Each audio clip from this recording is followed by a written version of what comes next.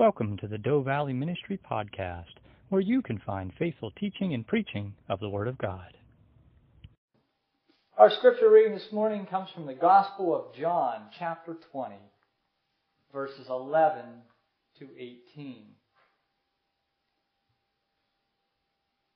This is the story of Mary Magdalene seeing the risen Lord. But Mary stood outside by the tomb weeping. And as she wept, she stooped down and looked into the tomb. And she saw two angels in white sitting, one at the head and the other at the feet, where the body of Jesus had lain. Then they said to her, "Woman, why are you weeping?" She said to them, "Because they have taken away my Lord, and I do not know where they have laid him." Now when she had said this, she turned around and saw Jesus standing there, and did not know that it was Jesus. Jesus said to her, "Woman, why are you weeping? Whom are you seeking?"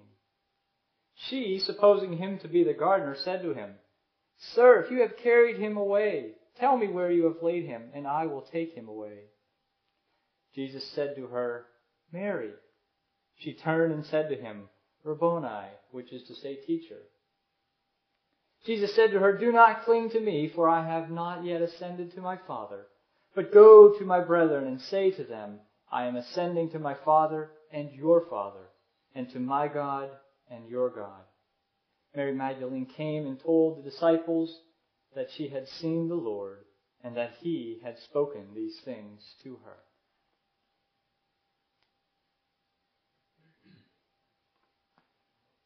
Our scripture this morning, our message this morning, is Seeing Christ. And this is the account, as I mentioned, of Mary. And what a wonderful scripture it is for this Easter morning. And there are so many things that we could say about it. But this morning I really want to focus on Mary and her encounter with Christ. It had been a long morning already for her. She was up early, before dawn. Her and a few of the other women, as we read the different gospel accounts and we combine them together, her and a few other women were on their way to the tomb to finish the burial process by the ceremonies, the rituals, by anointing the body with spices. See, Mary was determined to give her Lord a proper burial because she loved him. Sure, Joseph of Arimathea did what he could by wrapping the body and placing it in the tomb and doing what he could do, but he didn't love and he didn't know Christ the way Mary did. So Mary and the other women make their way along the dark trail. It's before dawn, before sunrise. And along the way they were discussing how they're going to get into the tomb.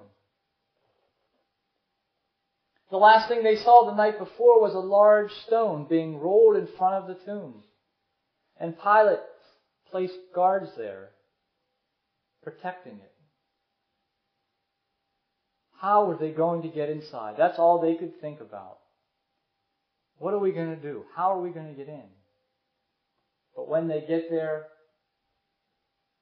their concerns about the stone are irrelevant because the stone was already moved and the guards were gone. But so was Jesus' body. Mary was devastated. She runs off and she tells Peter and John about the situation. And the three of them run back to the tomb.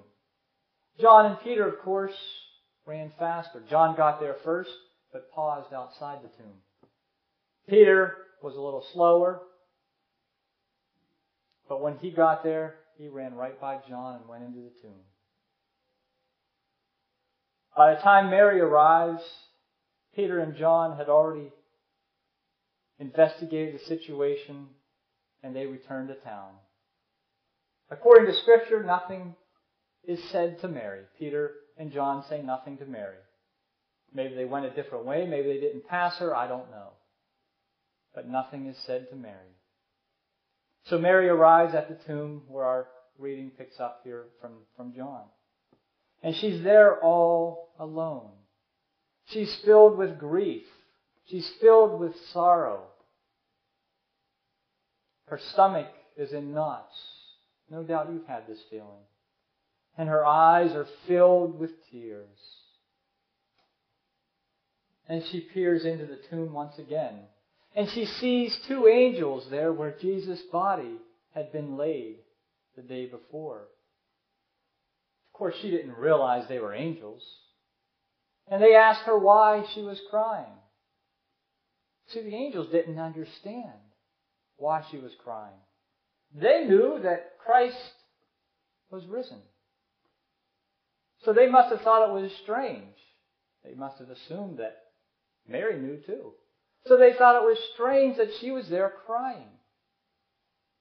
But Mary responds to them, "They have taken away my Lord, and I do not know where they have laid him."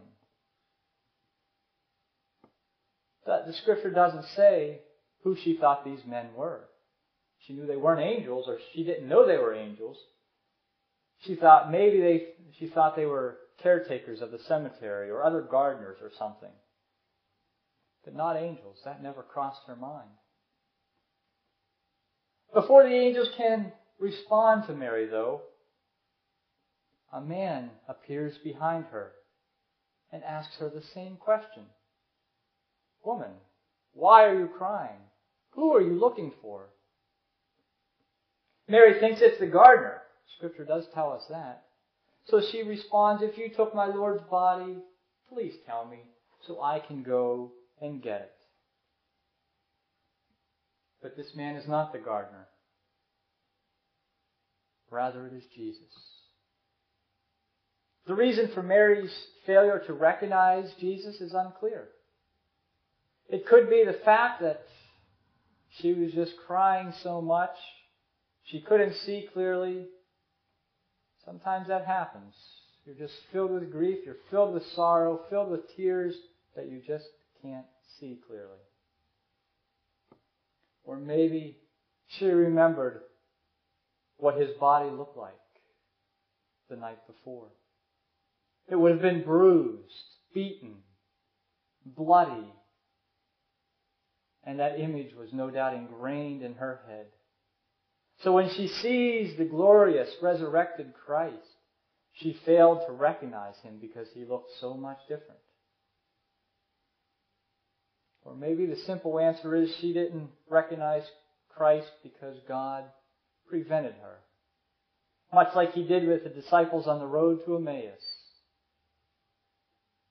But for whatever the reason, she did not recognize Jesus. But then something happens. Jesus calls out her name. Now, I don't know how he said it. Maybe he said it in a nice, soft, gentle tone, as in, "Mary." Or maybe he said it in a tone like, "Mary, it's me." I don't know. But whatever the reason for her failure to recognize him before, the moment he spoke her voice, she knew who it was. There was just something about the way he said her name.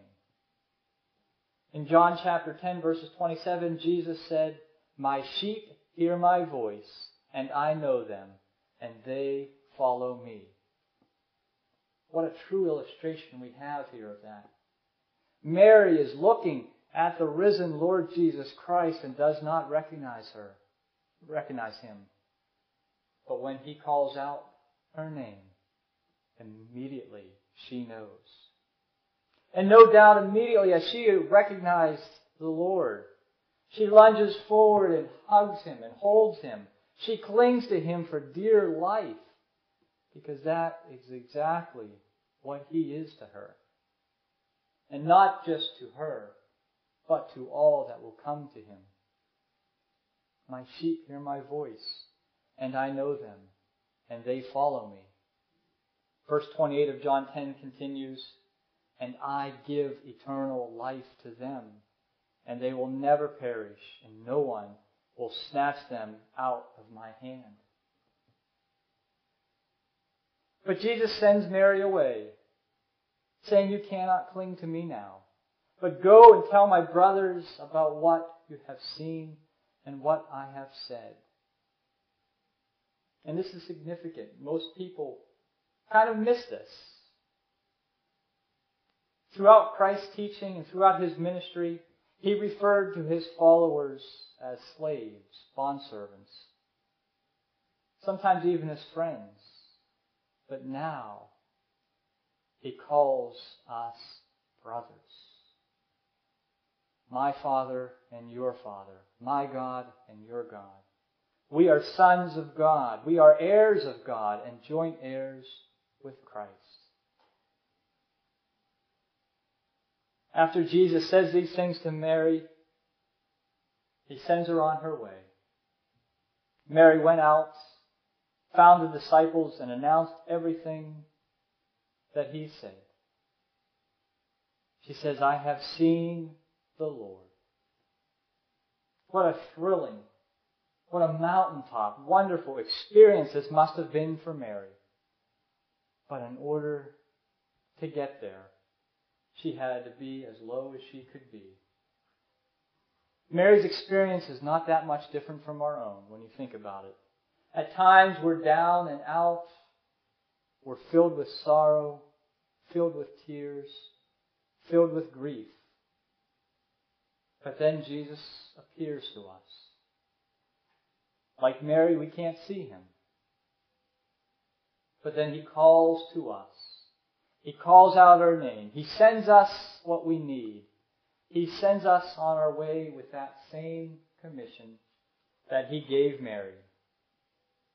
The same commission that he gave to all of his disciples. And that is to go into all the world and proclaim the gospel. There are still people out there who have not heard the word of God. There are people out there who do not know that he has risen from the dead, that he has conquered death for us. That was Mary's experience. She saw Jesus. And this Easter, this Resurrection Sunday morning, let us not forget that encounter that Mary had.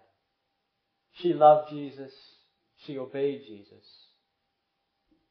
We should do the same today as well. Christ has risen indeed. Now tell others.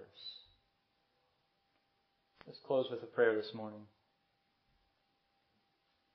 Lord Jesus, be as real and present to us as you were to Mary.